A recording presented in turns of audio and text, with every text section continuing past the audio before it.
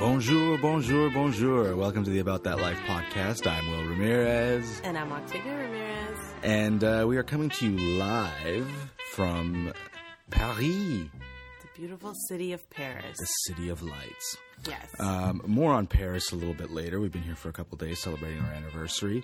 But first of all, I want to start off by thanking everyone and you, my beautiful, lovely wife, for throwing me that wonderful birthday surprise party. Yes. Which was actually spoiled as we were recording the previous episode. Yeah, it was.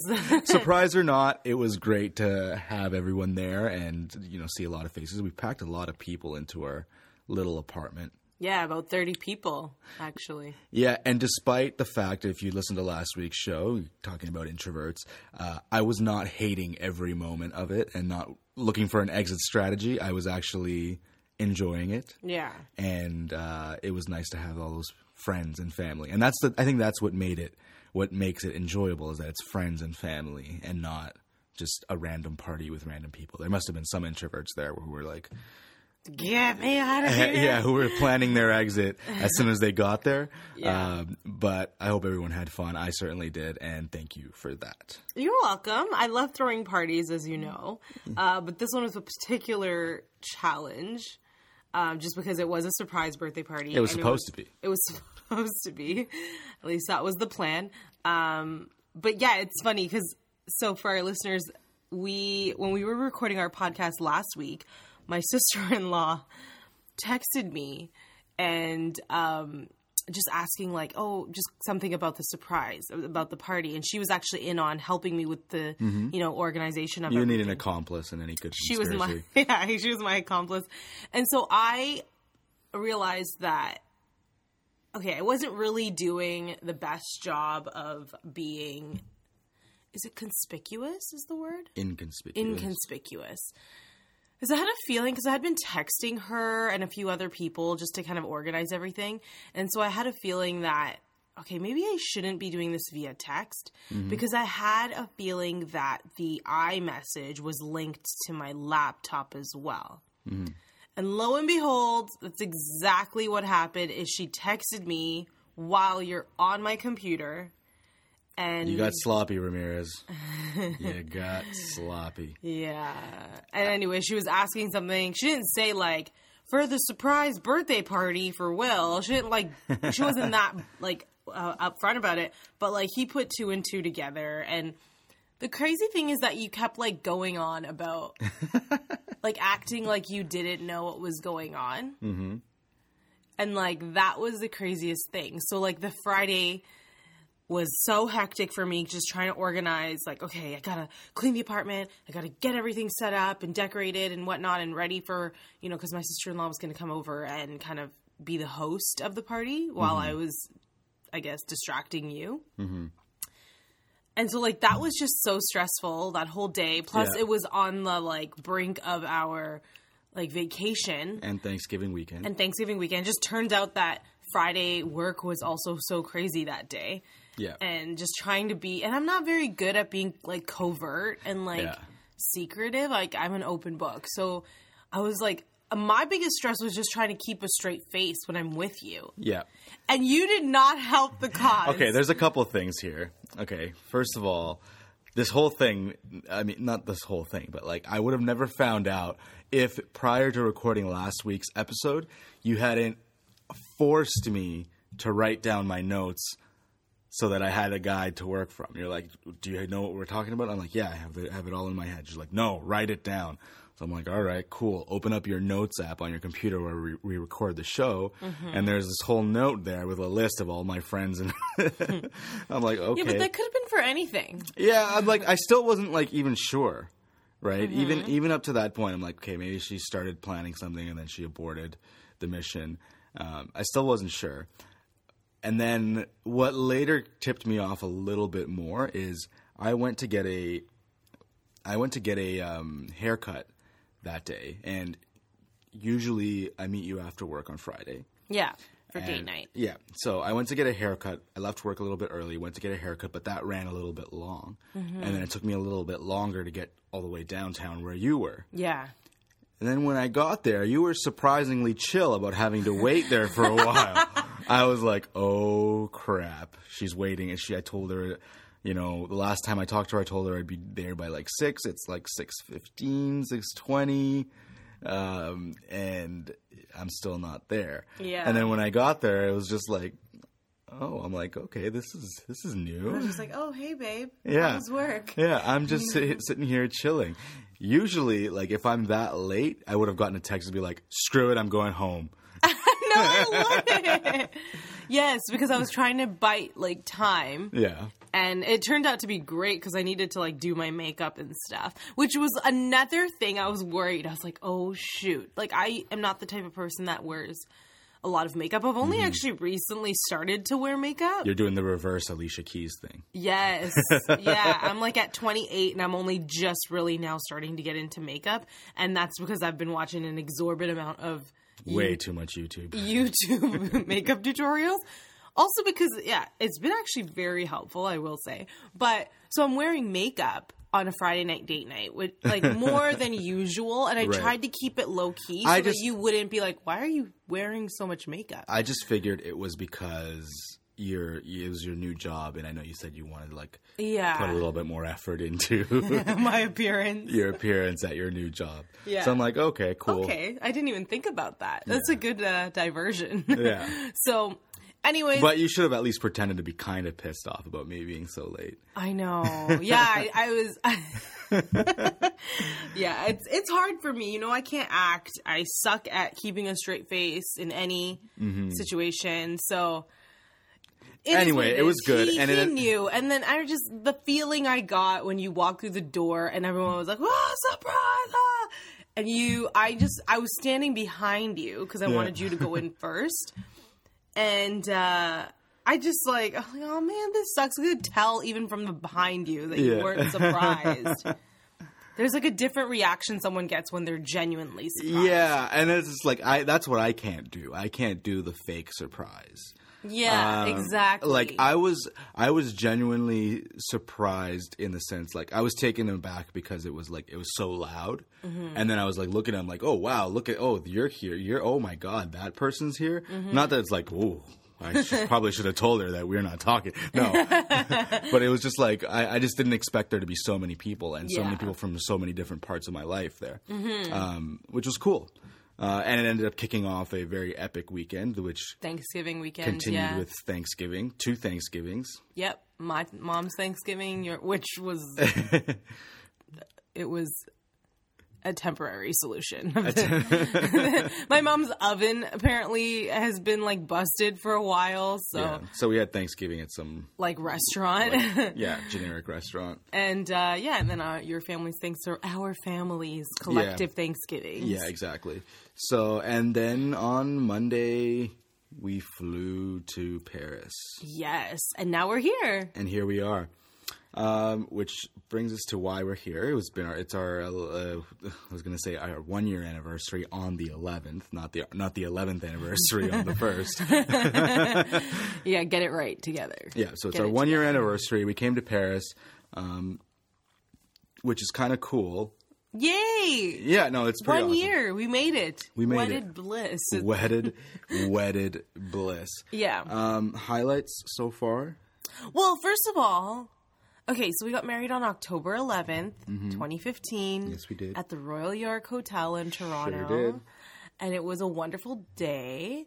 It was filled with lots of family and friends and food. And we had a mariachi band, which was a surprise for us. See, that was a surprise. That was a surprise. And I remember the look on your face that you were just so surprised. Yeah. I didn't know about it as well. Yeah. It was, I think it was a gift from your sister, I guess, right? And we had talked about having a mariachi band at our wedding. Yeah. But we just couldn't swing it with our budget. So that's right. That was the one thing that I don't even know how she knew. I think we might have mentioned it to her. She knows. Passing. If it's a Latin wedding, you gotta have some sort of like that. That's the one thing that makes it like another level. Yeah, like so it's like the music. That was amazing. That was a really nice gift from her, and I think she was stressing about that too, because she had told some of my bridesmaids that she was like, like, I don't know, just like little things, like just making sure like with timing and keeping them hidden. Yeah. And, you know, whatever it was. So, yes, that was a really great element. We had a live Latin jazz band, which we hired, which you're like a really big fan of the particular. Yeah, Hilario Duran. He's a Juno Award-winning artist. Amazing pianist, and it was awesome to have him at my wedding. Yeah, you were like fanboying. Yeah, I was totally fanboying over him. He's like legit jazz musician. That was like a huge treat for us as well. Anyway, so we're now in Paris celebrating the 1 year of said event. Were you even happy on our wedding day? Because What? Were you even happy? Are you seriously? Go back. Like, should we go back and look at the film? I don't know. The Facebook, and there's not one photo in which I'm not like smiling ear to ear. Okay. I promise you. Does that mean you're happy? Yes. Or was it because a lot of people smile, but it's like smiling for different reasons? I don't. Like smiling for like nervous anxiety. I don't smile for nervous anxiety, and I don't smile for non-happiness related reasons. So, to conclude, so you were happy on our wedding? Yes. Therefore, you can safely conclude that I was happy. I know, but I like you when you say I was so happy. What a great day! I tell you that all the time. You're just saying like, no, I've said it all the time. Yeah, we're since here for our wedding honeymoon. day. I've said that like that was legitimately the happiest day of my life. Legitimately. You always have to add that. Legitimately, because everybody says that, and I don't really believe it. Okay. Because I've been to some people's weddings, and there's no way that was the happiest day of their life. But our wedding was legitimately the happiest day of my life. Why? It was, well, first of all, I was marrying you, first and foremost. Put that. Make sure you put that first. And, like, you know, it just we had so much leading up to getting there in our relationship. It was sort of a long journey to get to the altar. Get to the altar or get to the mantle of the fireplace at the Royal York where we got married. Yes, it was a long road to get there. So to finally be there and then to be surrounded by friends, family, just be surrounded by like so much love, both from between us and be surrounded by our families.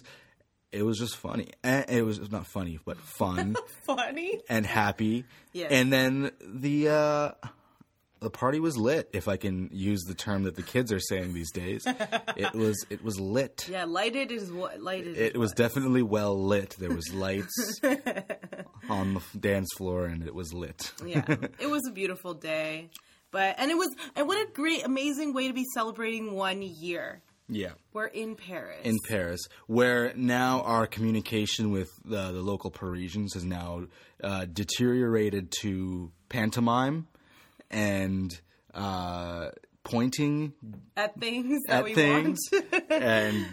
And alternating between yes and no to questions that we don't really understand. Yeah, which is actually pretty pathetic on our part. Yeah, we should just be like, we're North American. You guys got to speak English. That's just the way the world. That's not what I meant. The fact that we've actually had formal education in the language of French and we still can't even, like, we struggle to even make like basic conversation is either a failing on our Canadian education system or just like we're the worst. No, I think it's a failure of just practice, right? Yeah. It's not like riding a bike. You do forget. Yeah. When it's a foreign language, you need to practice. Yeah, you need to. I find this even with Urdu, which is my family's native tongue. Yeah. And like when my grandparents aren't around, and normally they're the ones I speak, Urdu with the most. Yeah. I am just like this blithering idiot. I can't put two and two together. Yeah, because my thing is like when I come here up to a place like this, or when I go to like Montreal, where everyone speaks English anyway, even though it annoys the hell out of the francophones. When I go to Montreal, it's just like I don't want to feel as though I sound like a textbook. Yeah. Right? So I don't want to use the full, I want to sound like a normal person. Yeah, like conversational. Yeah, because you can familial. tell when somebody whose English isn't their first Hello, language. where can I find the automobile shop? Yeah, exactly. Yeah, exactly. It's like, it's over there. Can you tell me where I can find the library? It's just like, ¿Dónde está la biblioteca? yeah, it's like, where's the library? Is there a library? What's a library? Do you mean Starbucks where there's a bookstore attached? Yeah, exactly. That's what our libraries are. But anyway, yeah, I don't want to sound like a goof in a textbook because I know that textbook crap. It's like it's meant to like teach you the structure, like the full sentence structure, but like it doesn't teach you conversational, right? Yeah. So it's great if you're like writing a formal like letter to the Prime Minister. Yeah. Monsieur le Premier Ministre or whatever. Yeah, so that's what Shaq there. Highlights so far. I would actually pose that question to you first because it's your first time here. As some of the listeners probably know, I actually came to Paris in the summer of 2013 as like a solo eat, pray, love kind of trip, I guess. It was a post-breakup trip. However, I had planned it before we even broke up. Yeah. So anyway, it just turned out to be like, well, this is convenient. This, I guess, is now going to be my post-breakup trip.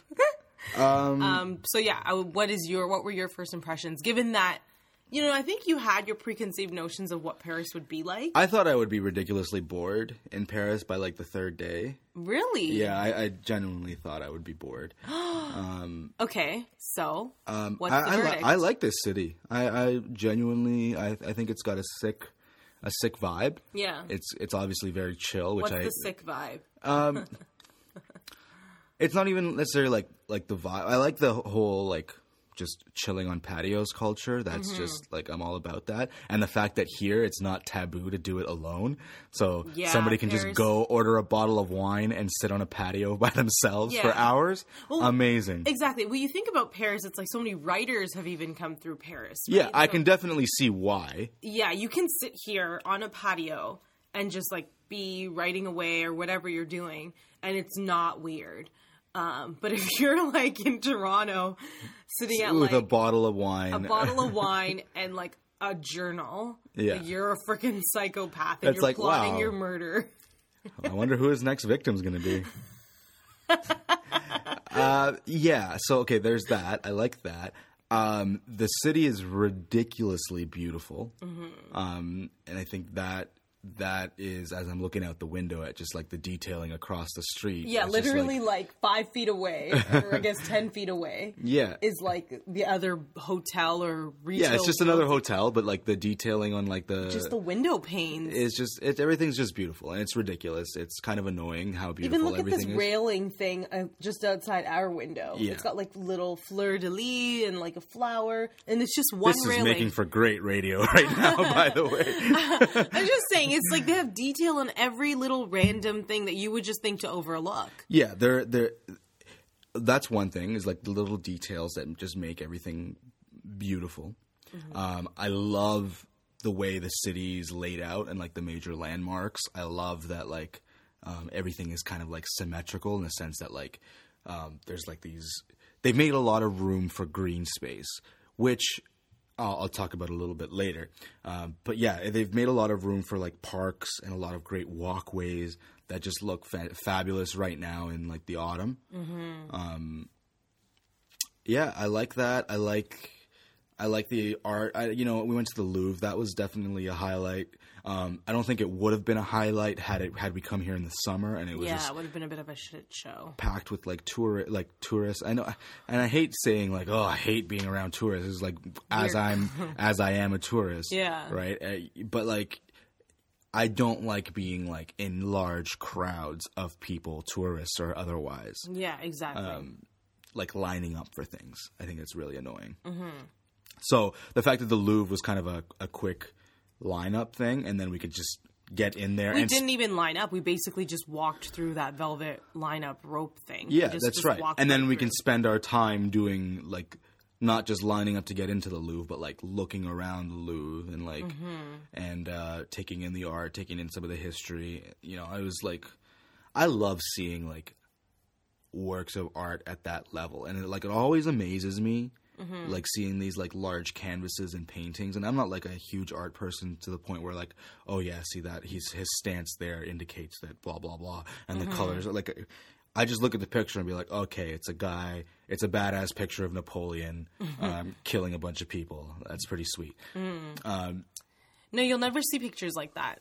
Because Napoleon, and this is what they were talking about, we had the audio guide. Yeah. We actually bought the audio guide.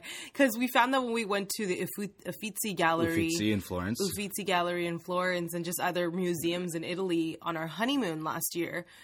We were like, oh, forget it. We even went to Pompeii, and I believe they had audio guides there as well.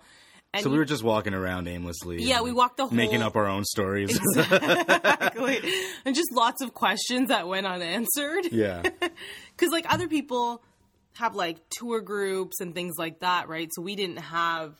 You know, we didn't do any official tours or whatnot. Yeah. We just didn't want to be constricted to their timelines and schedules. So yeah, just walking around like most of Italy was just like, oh, I wonder what is that? And just so many, unanswered questions. So this time I was like, babe, we got to get an audio guide because I want to leave here having learned something. Yeah. And one of the things I learned is that Napoleon was obviously very protective of his image. Yeah. And so he would commission art pieces to like retell the stories of, you know, whatever various battles and things like that. That he had undergone and either lost, or he would just like really fudge it a lot and make the painters retell the story in a way that made him look a lot more favorable. Yeah.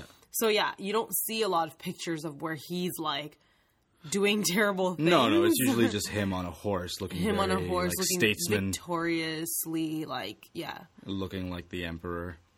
Man. He's so badass. He was so badass. And I bet you he probably made them paint him to look taller as well. Yeah. Oh, I'm sure. Yeah. But yeah, so... so the Louvre was definitely a thing. Seeing the Eiffel Tower was cool just because now I could say that I've seen it. Mm-hmm. I didn't necessarily enjoy the area like right at the Eiffel Tower. It's just kind of cool seeing it from different angles around the city. Yeah, exactly. And I think I appreciate it more that way than like actually like going to the Eiffel Tower. Yeah.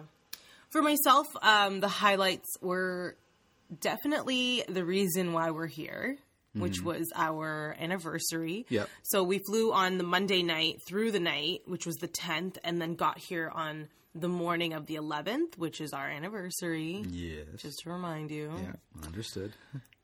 And yeah, so dinner on the evening of our anniversary here in Paris was definitely the highlight because it was just so like, oh my gosh, like it's our anniversary, and I was just kind of thinking back to our wedding day and the fact that we had dinner at this restaurant called Chez Francis, which was just it wasn't overlooked, like it wasn't directly next to... It had a view of the Eiffel Tower. Yeah, it had a view of the Eiffel Tower and like a good view too, like you weren't far away. Like it looked like it was so close. Yeah. And then on the top of the hour, I think starting at about 9 p.m., they light the Eiffel Tower, like it sparkles, which was really beautiful. So I think we saw it sparkle at 9 a.m. and 10 a.m. PM. PM, sorry. We were there at the restaurant for that whole time. Yeah. And I think we also caught the 11 p.m. lighting as well. That was like the last time. We ended the night at like 11 p.m. Yeah. Yeah. And so that was really beautiful just because I had been here, like I said, for my Eat, Pray, Love moment. Yeah. And to like have returned. To eat and love. To eat and love and pray. But in a different kind of way. And obviously to be here with you, my husband, on our anniversary was definitely the highlight. And I wanted to keep remembering the reason why we were here. Like it wasn't just like just another trip. Yeah. So for me, that was really special. And this is actually kind of a surprising highlight, which I found myself, like I knew obviously, oh yeah, the Eiffel Tower, dinner, anniversary is going to be really nice. We dressed up and everything. For me, actually, seeing the Mona Lisa was a highlight. And I did not think that this would be the case. Like, it wasn't even necessarily like you're like yourself. I'm not really like necessarily this like art buff, and I don't know anything about art history. Hence, like walking through Italy and not knowing shit about what, you know what I mean? Like, we knew about the David statue by Michelangelo, but that was about it, really. And so this time I really wanted the audio guide, like I said, and I remember, so we entered the Da Vinci room, and I had like all these other paintings that really are not very iconic at all. Like, you don't really see them unless you maybe are an art major. Yeah. So I remember once you're in the Da Vinci room and you turn the corner into what they call a Mona Lisa room. Yeah. And really, Mona Lisa is just the one painting on one blank wall. And it's not even that big. But I remember as I turned the corner, I kind of, like, my heart kind of skipped a beat. Yeah, you see it as soon as you turn it to the back wall there. Yeah, as soon as you turn that corner, you're like, oh, there it is. Yeah. And, you know, like I said, all my life, not really an art buff or anything, but I've been seeing this painting. Did you crack the Da Vinci Code? Did you figure it out? No. What is the code? No, I don't know. What is it? It's that Dan Brown. I know, but what is the Da Vinci? What is the code? There's 5293. Yeah, 7. Yeah. So anyway, so that was like a really surprising highlight. Like, I didn't think that I would be kind of like starstruck in her presence. Yeah. But I was, and I was so happy to see that really there wasn't too many people in the room. Yeah. Everyone that was in the room was basically kind of huddled. There was about maybe 100 people or so, which is not a lot considering you're in one of the most iconic rooms in this iconic museum in the world. Yeah. So there's about 100 people kind of huddled right at It's the most popular painting on the planet. On the planet, exactly. And, I mean, despite the fact that even like the meaning of the reason behind the painting and whatever makes it iconic isn't really all that great to me. Like, I'm just kind of like, whatever. She was like some member of some like, I don't know, elite Italian family, and they needed their like portraits redone because I think they were like moving, or something like that. Classic. It's like a mom that's like, "Oh, we need to get new photos." Yeah, exactly. So that I thought was because I now had an audio guide, so I was able to know what the actual like story behind it was. So she was just some lady that just needed her painting done. And so some broad. But there was actually in the Da Vinci room before you get to the Mona Lisa room, there was this other painting of another woman who I found so much more striking than Mona Lisa. And something about that painting just spoke, like, it just kind of drew me a lot more so than Mona Lisa even did. Aside from the fact that Mona Lisa is Mona Lisa, right? The painting itself of this previous woman who was, I think, painted by Da Vinci about 10 years prior, and I don't know her name, was just so much more striking, and it just making me think like, wow, this woman was like so close to like being But then I wonder if she was going to be the famous one, why didn't she become the famous one, and why was it that Mona Lisa ended up being the one to get famous? I don't know. It's just so crazy. I don't know. You know, they talk There's some drama. They talk about the symmetry in the Mona Lisa and the way her, left eye is right in the center or something. Like, who knows? I don't know. The audio guide was kind of explaining why Mona Lisa was like this iconic painting and something about her smile and all of that. And I just thought, whatever. The painting itself is not that great, but just the fact that it is the Mona Lisa painting. There's so many others that are like took my breath away. Like if you didn't know that was the Mona Lisa or didn't have any context for it, you would just walk right by it and move on with your life, and probably be drawn to those huge paintings. That but if like wall. Even as far as portraits, that previous one, I think you posted a photo on Instagram if everybody wants to see it. Yeah, I think that was a great one too. So the Louvre was Mona Lisa. Mona Lisa and our anniversary were definitely the highlights, and then like. There's something about Paris. If you've been here, you can kind of understand what I'm going to say. If you haven't, then get yourself here at some point in your life. But there's something to be said about just walking these streets. That's a highlight too. Like, you find yourself, like, for example, like in the Champ de Mars area, which is where... that's kind of like where you kind of pass through to get to the Eiffel Tower. Okay. It's really beautiful because like as you turn certain corners, you'll catch a glimpse of the Eiffel Tower. And it's like, obviously it's up in the air. It'll maybe be a little hazy during the day.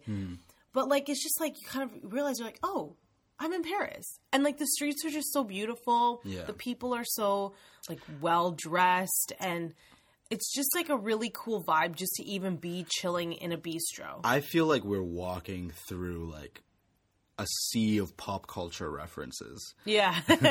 So I'm like, whether it's like a rap song, a Kanye West song, I feel like we're inside of a Kanye West song. Yeah, exactly. Or I felt that too. I felt so many times I'd be like, I'd recall some lyrics from a Kanye or a Jay-Z song that like refer to something in Paris. In Paris, or like seeing the Venus de Milo.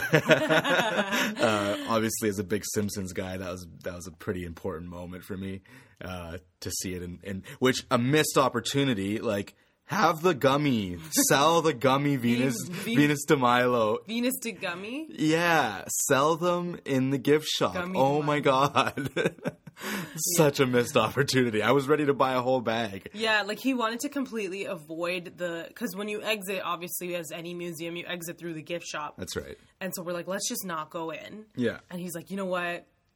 I just have to check just to make sure on the off chance that there is a gummy de Milo. Yeah. And no, there were no Venus de Milo gummy. I just wanted that sweet can. They had these mini colorful versions of them, but they didn't have them in gummy form. If it was in gummy form, €100, whatever. Take my money. Yeah, so unfortunately that was a missed opportunity on behalf of the Louvre. Consider that our gift to you, Louvre representatives, should you be listening. I now know what the word Audemars looks like. Mm-hmm. What did you think it looked like? I thought it was like Automars or something. Yeah, like OTO. Yeah, something. It's because it's obviously said in the rap lyrics with like an accent, and it's probably like Audemars or something. Audemars, that's losing time. Bending behind all these big rocks. Yeah. So no, it's obviously spelled in a French way. Yeah, I didn't know it was. I had no context for that. I didn't even know what that word meant or was. That's a couture level flow. You know what I mean? Yeah, I'm not quite there yet. Yeah, that's so for you. Okay. So going back to episode 3, I believe it was of our podcast, and we discussed, what makes a city romantic. Yeah. What makes particular iconic landmarks romantic necessarily. Yeah. Now that you are here, because in our discussion in episode 3, you just couldn't fathom why, myself included and other people and society at large regard Paris as the most romantic city in the world. As one of a small set of very romantic cities in the world, yes. Okay. So now that you've been here, what is your impression / verdict on that matter? I still maintain that there isn't anything inherently romantic about this city. Okay. But explain yourself. So there isn't anything inherently romantic about this city. What there is a city that is like beautiful aesthetically, that it has placed like great emphasis on creating beautiful things, beautiful experiences, smells, touches, whether it's fabrics or everything about this city is made to create some sort of sensual beauty, as in your senses, right? Whether it's taste, touch, smell, sight, everything is beautiful. So with that said, that doesn't necessarily make it romantic. It makes it sensual. Yeah. Whether that translates to romance, maybe. What I do like, and I suspect this is the reason people think this is this is the most romantic city, or one of the most romantic cities. This is what I said before: is the green space, like the parks. It is very walkable, like you said. Like when you walk through the streets, everything's just so beautiful. There is sort of like a quietness in the chaos sometimes, and like sort of like a stillness when you're walking through some of these parks, with like these iconic, whether it's the lampposts that are just beautiful, or you catch a glimpse of the Eiffel Tower through the trees. When a city is like walkable like that with so much like aesthetic beauty, I think it creates opportunities for romance. It creates opportunities to just stop and look. Mm-hmm. And I think that may be what makes Paris romantic, is that nobody is really in a rush to do anything other than just enjoy life right now. I don't know when work is getting done or if it is. That, I think, is the difference that I've found here in Paris as opposed to Florence or even Rome, for that matter, is that people actually look like they have jobs to go to. Yeah. And not that they're just dressed the part, which was the case, I think, in Florence and Italy. But they actually look like they have somewhere to be and that they're walking with purpose. Right.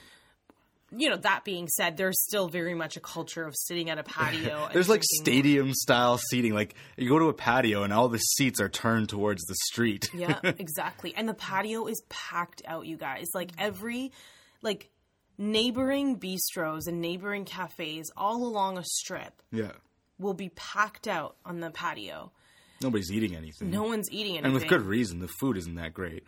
Yeah, and this was the issue we had in Italy as well. And people are always so shocked when we're like, yeah, the food kind of sucked in Italy. And they're like, what? And it's like, there is this random, I don't know, cultural narrative that Italian and French food is like so delicious. And I think maybe our palates might have changed as a culture, as a North American culture. Yeah. Because now you watch modern movies and a date is taking his date out for sushi or for pho or Indian, right? Like these are being now featured in films, whereas before it was just like generic white. Well, it's good to see that our ethnic food is making on-screen appearances before our ethnic people are. That is true. Let's fix that. But yeah, so like I found that the same thing went for here in Paris, is like you really are just getting like a roasted chicken with no seasoning on it, maybe some salt and pepper if you're lucky. Yeah. And like the steak that I had last night was literally just a piece of meat that was just not even like grilled. Pretty sure it was just like kind of pan seared with like no seasoning whatsoever. Yeah. And that's been the really unfortunate thing. And I think maybe it's like with everything else here in Paris, it's like you have to go to like the extreme high end, which is ridiculous to have those so culinary expensive. experiences. Yeah, it's like over €100 per person, which is like, you know, and that's the same as like fine dining in Toronto. Yeah, right? It gets up there, right? But to have these like, you know, chef's table type experiences, you need like at least €400 per person. So for like the average person, you're not going to find good food unless, you know, you do like what we do and find a good Indian place. Or yes. Yeah, the good thing about like Saint-Germain, which is like one of like a neighborhood here in Paris, is that we did seem to find quite a bit of ethnic restaurants. Yeah, there's a lot of diversity there. Thai, there was an Argentinian barbecue place. There was the Brazilian place, which we ended up eating at. Oh, we never went to the Argentinian place, did we? No, we didn't go back. Maybe we should go today. Maybe we should end this thing and go right now. But no, I did find that, you know, even in Italy, it's just the food is just so bland. And just going back to the whole patio culture, this is the issue we were having, is we don't smoke. And really, we don't just drink bottles of wine like just on its own. I could. You could. I'm not really a wine person. For me to have a glass of red, I need to have like a steak. Otherwise, like it's just, I'm done. Like I'm so lightweight. So for us, like really everyone else is just going to these patios to smoke and drink a glass of wine and have like a little, you know, bowl of peanuts and have a conversation. Yeah. So they're not really eating. And if they are eating, they're ordering like, you know, little tapas style snacks. And I was telling Will this, that the thing is, the reason these people aren't having these large meals the way we have like a full plate in North America with like chicken, salad, rice, potatoes, all the, you know, whole 9 yards, is because they smoke. And smoking suppresses your hunger. Yeah. And so for them, like, yeah, okay, I'll just have this little thing to munch on, like peanuts, or I've seen one restaurant they had a little cup of popcorn. Yeah. And you have your glass of wine, you have your smoke in your hand, your friend is sitting next to you. That's all they want. The Holy Trinity. Exactly. Smoke, popcorn, friend, whatever. So they're not eating. Meanwhile, there's tourists like us that are like, ooh, 6 o'clock, dinner time. Yeah. Which, first of all, 6 o'clock at any restaurant in Paris, it's empty. Like, people aren't showing up till about 8, 9 o'clock. Yeah. And even that, they're probably not eating. So what I suspect is happening is they're going to have their little meal, whatever they're eating, at home. Yeah. And then they're meeting all their friends for a smoke and a drink at like 8 or 9 o'clock at the restaurants. So we're kind of in this tough spot where we're like, yo, we want food. Yeah. But we don't want to spend like €100 a person. And then we also don't want to feel like we're not like open-minded, so we're just finding an Indian place and a Mexican place. And like we can just eat that in Toronto. But like legit, like we are it's an embarrassment of riches in Toronto as far as like the food culture goes. Like you can eat anywhere in the world. Anywhere, exactly. On any given time. Yeah, Ethiopian. Yeah. Like where are you going to find an Ethiopian restaurant in Paris? I'm sure they're out there. I'm pretty sure Napoleon owned Ethiopia at one point. Perhaps. But yeah, so anyways, the food is really the only downside, I would say, and it is definitely something that most people don't expect to hear when they hear about your trip in Paris or Italy. Right, because like you said, like there's like this narrative, and like for some reason, the French and the Italian, mostly the French, have been able to dictate what fine dining is or what good food is. Exactly. And they just defined it as whatever it is we cook, that's what fine dining is. And that's what good food is. That's what flavor is. It's like, no, bro, like... Have you had a kebab? Yeah, like I've had food that just like, it's literally like a party in my mouth. Like it's all like, the little flavors are like dancing. Yeah, it's like I've felt that sensation. I was like, wow, that's actually like a party in my mouth. Yeah, like absolutely. Just so exciting. Like the flavors, like you bite into like you take a piece of kebab with your naan, right? Yeah. And you bite into it, you get a piece of cilantro, you get a piece of onion, you get maybe a little hint of garlic in there. Yeah, some ginger. Like, there's just so much going on. And all that shit tastes good on chicken, too. Yeah. So it's like, can you just please just throw some garlic on this? Like... Yeah, like garlic, guys. There's a meme. Like a friend of mine is a chef. He's like, he put up a meme that's like... there's no such thing as like a recipe with 1 clove of garlic. If a recipe calls for 1... or like, there's no recipe that can only use 1 clove of garlic. Mm-hmm. If it calls for 1, use 3. Yeah. Unless it's a recipe for how to cook 1 clove of garlic, and even then, you still use 3. Yeah, exactly. Like in our Pakistani food, which is where my family's from, we use like literally a handful of garlic per dish. Yeah. So like anytime we would watch these like Ina Garten. If you're familiar with Ina Garten, then you're familiar with French cooking and like whatever. She would literally take like her turkey, a giant turkey. Yeah, salt and pepper. Throw a little olive oil on it. Have a little butter. Okay, which I like butter. It has that salty flavor. Yeah, but you got to mix in all the stuff into the butter. Exactly. She smear a little bit of butter and then like 2 little like little turns of a peppermill, and then like 2 spritzes of like sea salt, and good to go. And she'd pop it in the oven. And my family would be watching this show and thinking, "What? Where's the paprika? Where's the red pepper? Where's the like green chili stuffed in the turkey?" Yeah, like, jeez. No. Oh, jeez, nah. So we're a bit of flavor fiends, and so going to European countries, although it's so beautiful and we love it, and we've obviously been to many. After Paris, we're going to Spain. We are just, we need that flavor, y'all. Yeah, we should have packed some of that. No, legit, I'm traveling with hot sauce now. That's just what's going to happen. Yes, but which hot sauce will you travel with? I'll bring a case.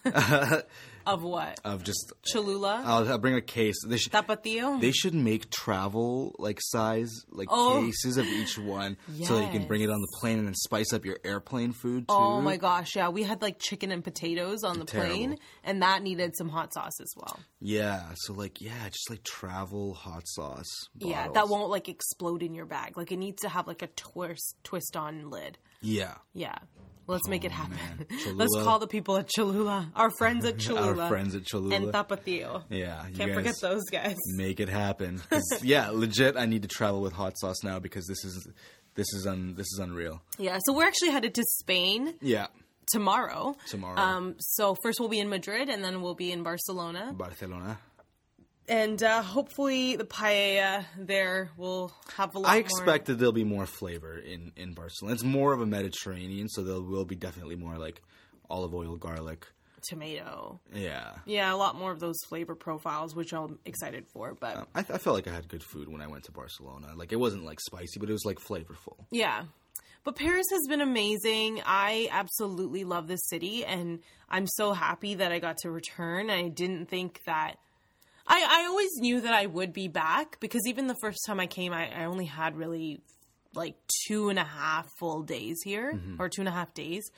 So, it's absolutely beautiful. If you haven't had a chance to come to Paris, or if it's on your bucket list, like, do what you can to make it happen, because it really is one of those must-see places in your lifetime. And now's a great time because... Yeah, avoid the summer. Try to come, because there's like, not a lot end of summer. tourists, and apparently with all the stuff that's been going on here over the past year, that there's a lot less tourism to Paris, so come now. Yeah, exactly. And yeah, just like... You know what? Paris, I'm not going to lie, is pretty expensive. Yeah. I mean, it's not your all-inclusive Mexican resort for $500 altogether. But, like, man, it's it's a worth sweet it. city. And, like, I'm saying that as somebody who thought I was going to be, like, bored by, like, the second or third day. And then, like, I was going to want to, like, you know, I wanted to take a road trip to, like, Champagne. And, like, or, like, outside the country. There's so much to do. We've only really hit, like... around the river. Like, we haven't gone very south. We haven't even gotten to the Latin Quarter, I don't think. I think... Oh, no, that we got to Saint-Germain. I don't know if that's the Latin Quarter, but... No. It's like... I think it's close to it, but we haven't gotten very south. Like, it's a big city. Yeah, it is a big city. Much bigger than I expected it to be. Yeah, like, you would think you could just walk around and be like, oh, well, we covered all of Paris. But it's very similar to New York in that way, in that you're really only covering, like, one little section a day, if that. And that's if you're, like, committed to walking around. We are trying to avoid getting on the subway and kind of making too many hopping stops. Yeah. Like, we want to be able to walk through and like, kind of, discover random neighborhoods. So we don't really want to, like, go, okay, well, let's hop over to the Eiffel Tower, then we'll go down to this. And I think that's kind of the problem you might encounter if you're, relying too much on subway transit. Yeah, just like... Because then you're just trying to hit those main landmarks. Just stroll through the city. I'm pretty sure we've hit some neighborhoods where there's very little tourists, which is why we're spoken to in French, and, you know, people there can't speak English. But it's a beautiful city, and definitely make it a point to try to come out if you can. Yeah. But save up, because shit is expensive here. Next week, we'll be coming to you from Barcelona. Yeah, we'll be in Barcelona next week. Really excited about that. Gonna go get to see the best football team on the planet play. According to you. According to most knowledgeable football people. Football, he means soccer people. Yeah. We're in Europe, so we're going to call it football. Yes, we're going to go see the Barcelona Football Club. Yeah. And it's going to be amazing. I can't wait to be in there with 100,000 of my closest friends. So in the meantime, we'll see what Madrid is all about, and then we'll get to Barcelona. It's been cool hanging out with you guys. In Paris. Yeah, in Paris. Let us know what's going on back home in North America. Yes. Back across the pond. Yes. And we'll see you next week. On the flip side. On the flippity flip. I'm Will Ramirez. I'm Octavia Ramirez. Ciao. Adios. Au revoir. And when you speak, angels sing from above. Everyday word seems to turn into love songs.